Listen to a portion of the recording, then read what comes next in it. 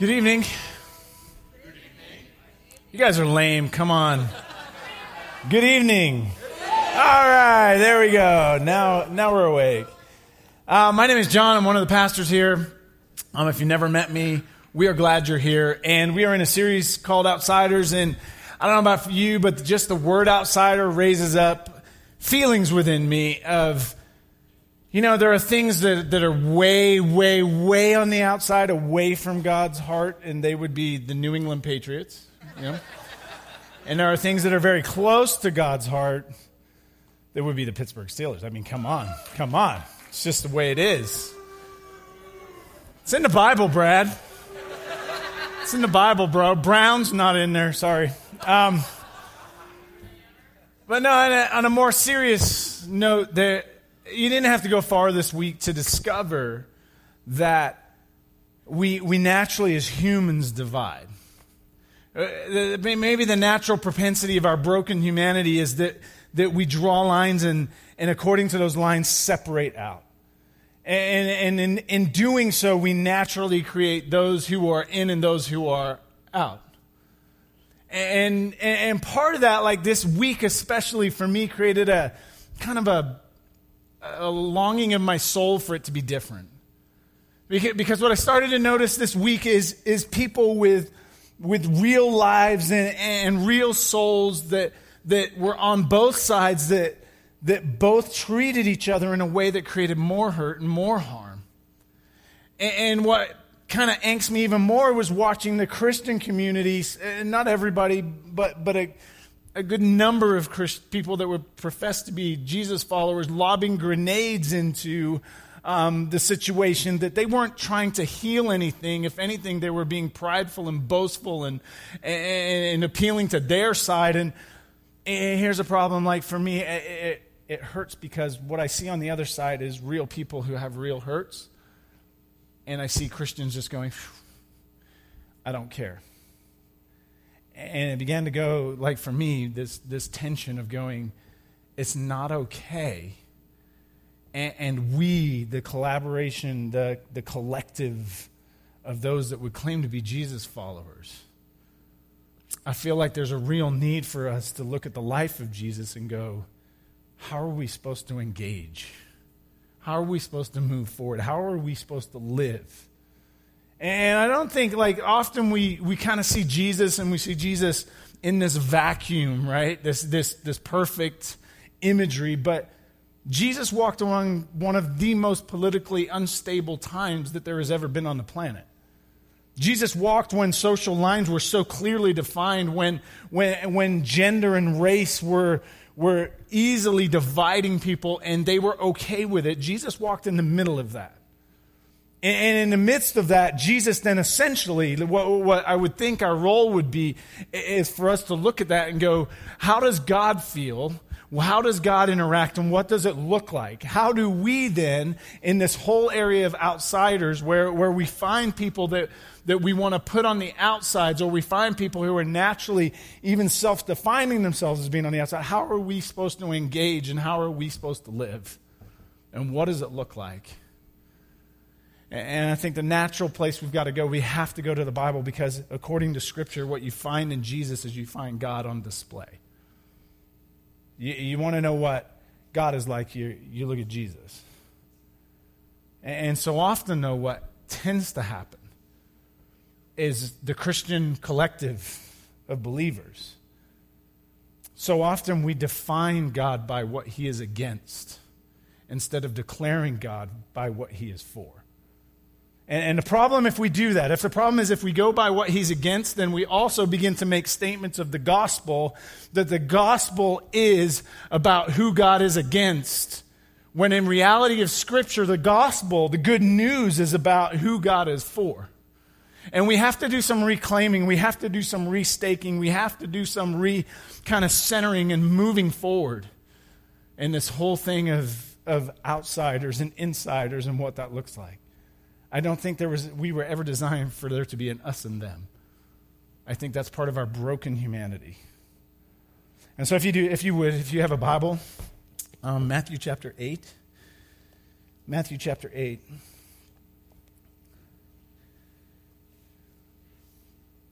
If you don't have a Bible, I'd encourage you to pick one up on your way out today. You can get one at the Welcome Center on your way out. It's yours. It's a gift. Please pick it up if you don't have one. Also, the Bible app. Like, just to encourage you, your phone goes everywhere, right? Right? Even the bathroom, right? Your phone goes everywhere, and to be able to have what we're about to talk about, to be able to reference it at any point because you have the Bible app and you have it right there with you is a good thing. So I would highly recommend that. Matthew chapter 8 begins with this. When Jesus came down from the mountainside. When Jesus came down from the mountain. Okay, we're going to stop there. When Jesus came down from the mountainside. There is a context that sets this verse up.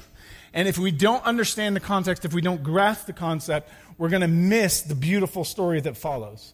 And so within the context of this, if you step back, chapter 7, chapter 6, and chapter 5 are a collection of a teaching that Jesus has just made. Now, we're going to jump in Matthew 5, but before we do, there's another context in Matthew 5 that I want you to get. And in Matthew 5, Jesus is about to make his first public sermon. Now, if you go all the way back to the Garden of Eden, right, God creates, and in that garden he creates humans, and in creating humans, they walk away from God, they abandon God, and in the midst of abandoning God, God makes this declaration that he is going to rescue humanity. He is going to go on a rescue mission to pull them back in. And so what you have is you have this unfolding of Scripture then from the garden all the way to this moment in Matthew of a God who is in pursuit of humanity, a God who is in pursuit to show them what he's like, a God who is in pursuit to rescue them. As it continues on and you hit what we would call Christmas, right? Christmas is a celebration that God himself decided to cross the universe. The divine became human. They met, fully divine, fully human, in the person of Jesus. So now, if you want to know what God is like, you take a look at Jesus, because Jesus is literally God with skin on. He's flesh and blood in front of you going, this is what God is like. So he comes to the planet, then he waits 30 years, and now after 30 years, he's going to make his first public sermon. And some say that chapters 5, 6, and 7 took 2 to 3 days to unfold. But if you're God and you've waited all of human history and you've waited 30 years on the planet, and now you're going to declare to humanity in your first message, this is what God is like. Look at what he says. Blessed are the poor in spirit, for theirs is the kingdom of heaven. Blessed are the poor in spirit, for theirs is the kingdom of heaven. Blessed. Blessed. That word blessed, you can unpack it several ways. One of the ways is that it's favor, that it's divine favor. Another way that I personally love is that it's God declaring, I am on your side. And so when you unpack, God is for the poor in spirit. Now the poor in spirit, right? The poor in spirit are those who are nobodies, those who feel like they don't belong, those who feel like they are spiritually depleted, those who feel like they have no spiritual standing, those who know they don't deserve to be there. That is the poor in spirit. And what you have in the first pronouncement, if you have Jesus, who is God, declaring, this is what God is like. It's a statement. It's not a question. It's not God going, this is who I'm against. It's God going, you need to understand something. I am for you. I am on your side. Maybe on a grander scale for us in this time is just grasping the concept that God is for us. And when I say us, I don't mean us in the room. I don't mean this collective that are here. I mean us as in humanity. It's God putting himself on display, and he's going, hey, you need to know something about me. You need to know that I am for you. That message alone, if you've been anywhere around Christians, and depending on the type of Christians, is actually the opposite message you've probably heard. And yet God starts out in Jesus, in the person of Jesus, he starts out and he goes, hey, you need to understand something, humanity. Those of you that think you're nobody, those of you that think you don't belong, you are blessed because God is on your side. God is for you. You ever notice that the high and mighty, the ones that think they belong, you don't have to tell them because they already think God's on their side, like Steeler fans, you know what I'm saying? Right? Like they just assume, those that are the religious people, they assume that God is for them. And Jesus shows up, and it's not like the crowd that day wasn't a bunch of pastors. It wasn't a bunch of the religious elite. It wasn't the ones that had come and felt like they deserved. It was the normal people that were there. It was the ones that didn't think they belonged there. And Jesus declares over them, hey, if you want to know what God is like, God is for you. He's on your side. And that's the context then. The rest of it kind of plays out. Blessed, God is on the side of those who mourn, those who have lost, those that are hurting, that are broken. God is on your side. For they will be comforted. Blessed are the meek, the humble, the lowly, for they will inherit the earth. Next verse. Blessed are those who hunger and thirst, those who have this craving, this searching, those who know there's got to be more. He goes, blessed, I'm on your, God, I'm here to tell you that God is on your side. Those the disenfranchised, the ones that think they shouldn't, he goes, I'm on your side. And he carries on through this list. Blessed are the merciful. Merciful are the ones, you only need to give mercy if something's happened to you. You only need to give mercy if you're the one that's been done too, for they will be shown mercy. Carries on by the end. It goes through a couple more verses, but by the end it gets here where it says, blessed are you when people insult you, persecute you, and falsely say all kinds of evil against you because of me. God is on your side. You know what, by the way, like total side note, because it's 7:07, right? You know why most people don't speak up for God? Because they're scared of being insulted. And I don't mean, hang on, let me clarify this. I don't mean scared like to talk about God, but I mean scared to like really claim that they are on God's side. Because the community's done such a poor job of declaring who God is, that their version of what that is something that they hate. And so we avert it. But the problem is by averting it, we don't claim who we really are. And if we claim who we really are, that we are the lowly, we are the ones that are the nobodies. That if we would actually stand in that and claim it and hold on to it, what we'd actually discover coming out of it is God goes, I'm on the side of those that are insulted for me. And so Matthew chapter 8, where we started, where Jesus is coming down the mountain, Matthew chapter 8, the context is Jesus has just done this whole sermon, and the whole sermon is about how God is for, and how the best way to be human is this, and the best way to live is this, and how to interact with one another, right? And so he's gone through this whole context, and it's almost at this point when he's coming down the mountain, it's almost as if God goes, they don't get it. So I'm going to give them a living, walking, breathing illustration of what I'm talking about. And so the text says he came down from the mountainside. Large crowds followed him. By the way, in this context, in this story, I believe it's the large crowds that are going, we're the in crowd, right? Because we've been with Jesus, man. We heard the 2-3 day thing. We stuck for the whole thing. Like, we are with Jesus. Jesus is our boy, right? Jesus is the one we are following, right? Like in their context, they are the in crowd. And I believe that part of what Jesus is doing is he's giving them a living, breathing, going, okay, you think you're the in crowd. Let me show you what I mean by who I am in this concept that God is for us. A man with leprosy came and knelt before him and said, Lord, if you are willing, you can make me clean. A man with leprosy came before him. Now, leprosy, in our context, your mind might go to Mother Teresa, leper colonies and that stuff. Okay.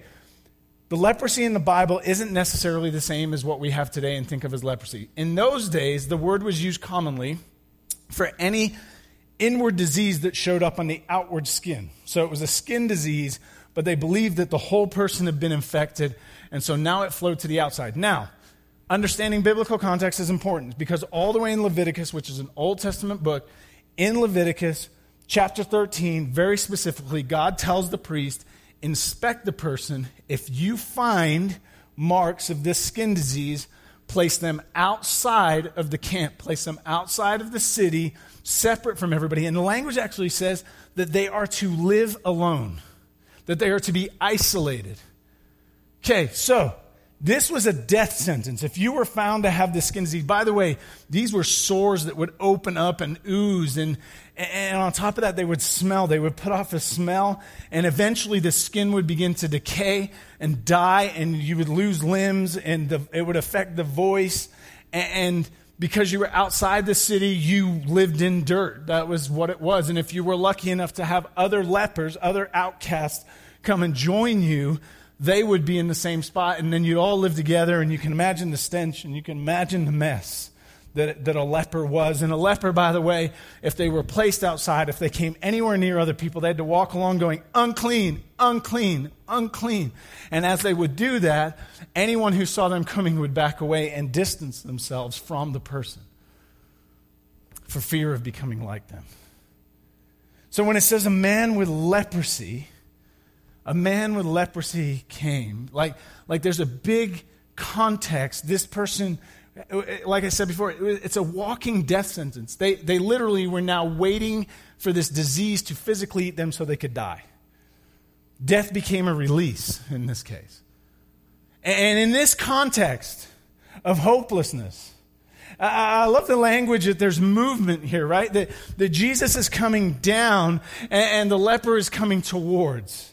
Like there's this movement, but the language here is that Jesus still isn't up on the mountain. This isn't the leper coming and finding him there. The leper's moving, but Jesus is moving down towards where what? Where the leper is.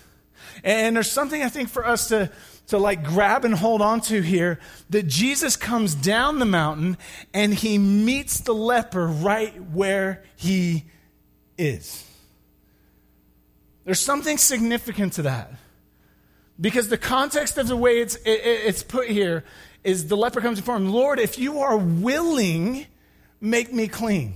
By the way, clean is only used in reference to the disease of leprosy because it's connected to sin. You don't heal someone from leprosy, you cleanse them. It was connected to sin, that our problem as humans, the brokenness that we experience, it's a deeper root thing that needs to be cleansed, not healed. And so leprosy was considered the same, that it was something that had to be cleansed. And so this man comes and he kneels, and the language of kneel is to bow low. It's not necessarily worship, it's more respect. And the word Lord isn't necessarily worship, it's a respectful term. And he comes and he's in front of him. And what I want you to get is this: he's still in all of his mess. The leper hasn't cleaned up. He still smells. The sores are still running. His voice is still strained because he preached 5 times, right? His voice is still strained. And it's in that context of separation and isolation that Jesus, who was followed by a crowd, who has just declared that God is for us, that God is on your side, that he now comes down and meets the lowliest of low, the furthest on the outside. And as he meets him, it's significant for us to grasp this, that God will meet us right here. God will meet you right where you are. If you've been around church long or you know church people, we have a terrible game we got addicted to. And it's this game that if I just, then I will. And here's what I mean. If I just become more disciplined, if I just become more moral, if I just stop doing that, if I just clean up a little bit, if I just make my good, like pile up a little bit more, then I will be closer to God. Then I will have a better standing. Then God might just look at me with favor. We play this game all the time. Some of you have probably avoided church till you were clean enough to come into church. The good news is this: Jesus shows up where? Right in the middle of the mess. Jesus shows up when it's the dirtiest, when it's the most outcast, when it's the furthest away. That's where Jesus is found. AKA, Jesus is telling us that's where God is found. That if you walk through the door tonight and you got mess, welcome. Welcome, because that's where Jesus will meet you. He's not waiting for you to become something so he can show up. He meets you right where you are. And in the case of the leper, he meets him and the leper goes, hey, because what is the leper really saying? I don't have any reason you should, but if you would. it'd be cool if you would cleanse me. Cool, bro? You don't have any reason to do this, but I know you can, but are you willing? Look what Jesus does. Verse 3. Jesus reached out his hand and touched the man. I am willing, he said, be clean. Immediately, he was cleansed of his leprosy. Jesus could have healed at a distance, like everybody else. Be cleansed, right? In fact, he proves it later in the same chapter. He proves in a conversation that he could have. But it says Jesus noticed before any of the cleansing takes place. Jesus reached out his hand and touched me. Jesus enters the mess. Jesus enters the dirt. Jesus enters the uncleaned up. Jesus enters the broken. And he gives the man exactly what the man needed to prove that Jesus wasn't just some good person that was doing something, but Jesus actually loved this dude. Jesus reaches down, he touches the man. And in the process of touching the man, what he's displaying is, I love you. I am on your side. And he reaches into the mess, and then he says, be clean. By the way, everything to this point in the scriptures and all of the history of Israel, if something was clean and it came into contact with something unclean, it made the clean unclean. In this case, it's the moment when the clean makes the unclean clean. I got good news for you. You came in here with a mess. I got great news for you. Jesus reaches across into your mess and declares you clean because he has the capability to make the unclean clean.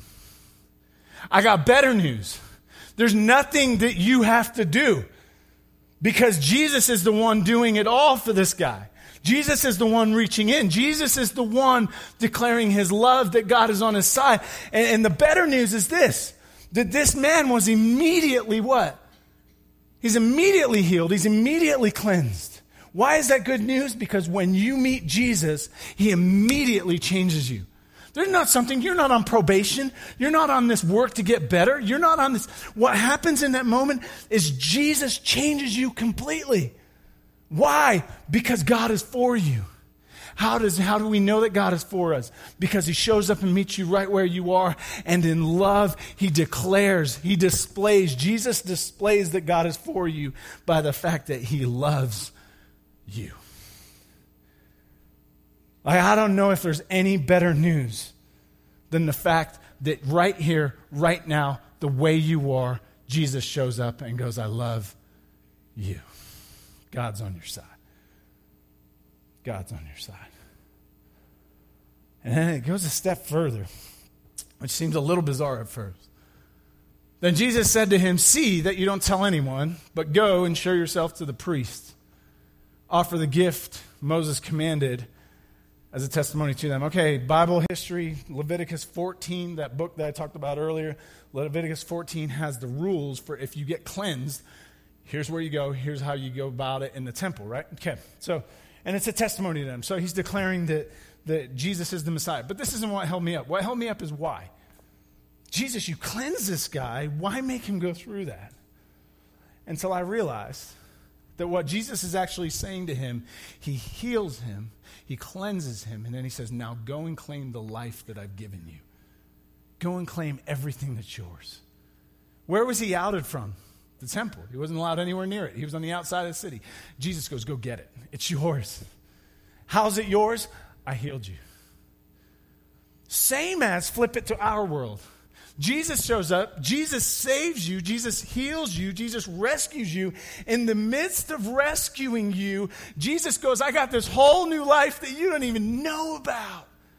And he goes, go get it. And what I mean is this. He's got a life for you that says you are forgiven. So if you're sitting in here and you know Jesus and you're under a weight of guilt, I got good news for you. Get out from under guilt because it's not of God, it's of Satan. And what God says about you is you're forgiven. So whatever you feel guilty about, you're forgiven. How do I know? Jesus did it. That's your new life. Go get it. The stuff that you're struggling with, I got good news for you. You don't have to struggle. You've been set free. You just got to go claim it. I got good news for you. Those in the room that you feel unloved. You feel like whatever's happened to you has defined who you are. I got good news for you. When Jesus heals you, he sets you free to live a new life. He sends you forth to live a new life. Part of that new life is your identity is you are loved by heaven. You are royalty. Part of that new life is that you are a son, you are a daughter of the Most High God. That makes you royalty on earth. So live like it. Quit worrying about bills, right? Why do I need to worry about bills when my daddy owns it all? Like if we would really live like this, right? Because this is what I've been set free to do. I've been set free to live like God is who he said he is. I've been set free to not worry about, am I good enough? Am I not good enough? I've been set free to go, man, Holy Spirit, where are you leading me today? Do you know that the Spirit of God will never lead you into sin? The Spirit of God will never lead you to not love somebody else. The Spirit of God will never lead you not to truth and not to grace and figure out how to make that work. The Spirit of God will never lead you to lob grenades into a conversation. The Spirit of God won't do that. Okay, let's flip it, okay?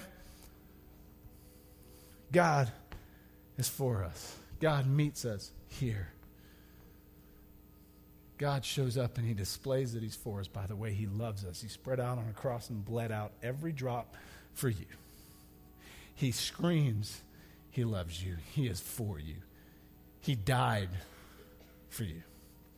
Why? So that you could be set free to have a brand new life. But here's where I want to flip it. By the way, if you're in the room and you're like, that's great and all, but I don't know this Jesus you're talking about. We need to talk. We need to talk. Because it's really easy. I mean, the man set up the model, right? I'm here, Jesus. I got nothing. I'm hoping you got something. I'm here. Restore it.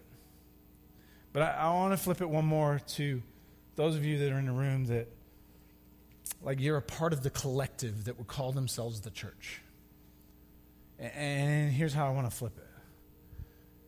Okay, God shows up on planet Earth in the form of Jesus to show us what God is like, to give us a living, breathing display of this is God.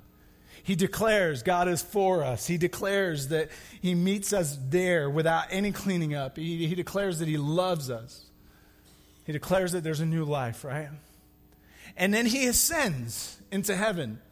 And as he ascends, he gives to the believers this thing called the Holy Spirit. And the Holy Spirit is to indwell us, to empower us to live the life that we're supposed to live. Now, here's what's interesting. Jesus is about restoring all things, right? If you go back to the garden, the purpose of creation, the purpose of humanity was to put God on display, to say, this is what God is like. The purpose of the cross is to restore all things. What you have been given is you have been restored back to what the original intent was here. You've been restored back to it, which means this, that your life here and now is about displaying who God is. So let me ask you, those people around you that know you, would they see in you the God who is for them? Like if they've been around you for a little bit, would they know that God is for them because you're for them? See, that's how it works. You're the living, breathing display of what God is like and who God is. So if I show up and I am for them, what it's actually declaring is God is for you. That's why I'm for you. Taking it a step further, like, do you show up in the mess? Do they know that God meets them in the mess because they've seen you meet them in the mess over and over and over without judgmental eyes? And when you end up in the mess and in the dirt, do they see someone who reaches across, doesn't distance themselves, but actually steps in and reaches across and shows love like Jesus would? Do they see a God who loves them in the mess and a God who loves them right where they are? Because they saw you. Because you are the living, walking display. Let's take it a step further, okay? Pick the grossest sin you can think of, right? Okay? And I would say the worst, but there's no kind of like measuring stick sin is sin, right? But everybody's got their preference of gross. Pick yours. Or just pick the person who is the most different from you. And then imagine that wherever you go tomorrow, whether it's class, whether it's sitting on a bus, whether it's sitting in your dorm room, whether it's sitting at lunch, whether it's sitting at work, whether it's sitting, whatever your context is, right? Whatever your context of life, whether it's your golf posse, right? I don't know. By the way, everybody should have a golf posse. But that person who is the most different, the most stuck in the lifestyle that you're like, ugh, right? And they're with you tomorrow. Do they see in you a God who is for them? Do they see in you a God who is there, that is present, that meets them right where they are? Do they see a God who loves them immensely and has ways of showing? By the way, 1 John defines in chapter 4 that they will know God by our love. 1 John declares that in this world we're like Jesus. Do they see this same God that Jesus declared was God in you because you showed up? Do they see it? And then maybe another question is this, just to kind of push it forward even a little bit more. Do they see someone who is free to the life that God set them free to? Or do they see somebody who's stuck in bondage and misery because they're called a Christian? And they look at you and go, I would never want that. Y'all, may you be the kind of people. May you be the Jesus followers.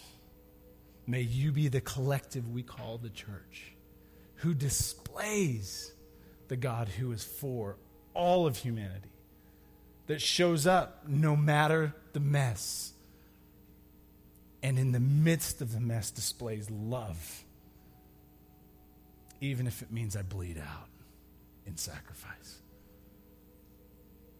And may they see in you a hope of a life that they never knew existed, but is only found in Jesus. God, we come before you. Thank you for who you are. Thank you that you are God Almighty.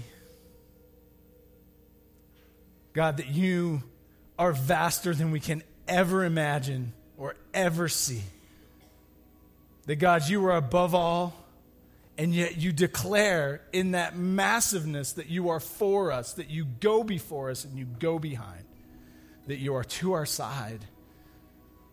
God, that you meet us in the midst of where we are. God, I pray for anyone in the room tonight that's just struggling with where they are and whether it's sin or it's just frustration or whether it's hurt or whether it's bitterness, whatever it is, God, I pray that they would know that you meet them there tonight. That God, you love him in that space. You love him in that moment. That the cross is just as real there and you're not waiting for them to get somewhere else. God, would you set them free tonight?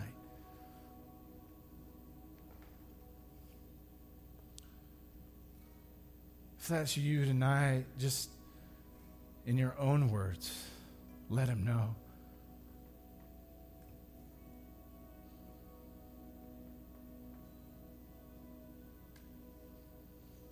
God, thank you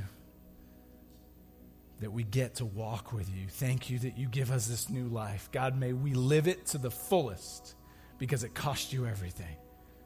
Thank you for rescue. Thank you for setting us free. Thank you that, God, we stand here today knowing that we have a God who is for and a God who loves us immensely and a life that we've been given to live to the fullest. Thank you for loving us. And everybody said, amen.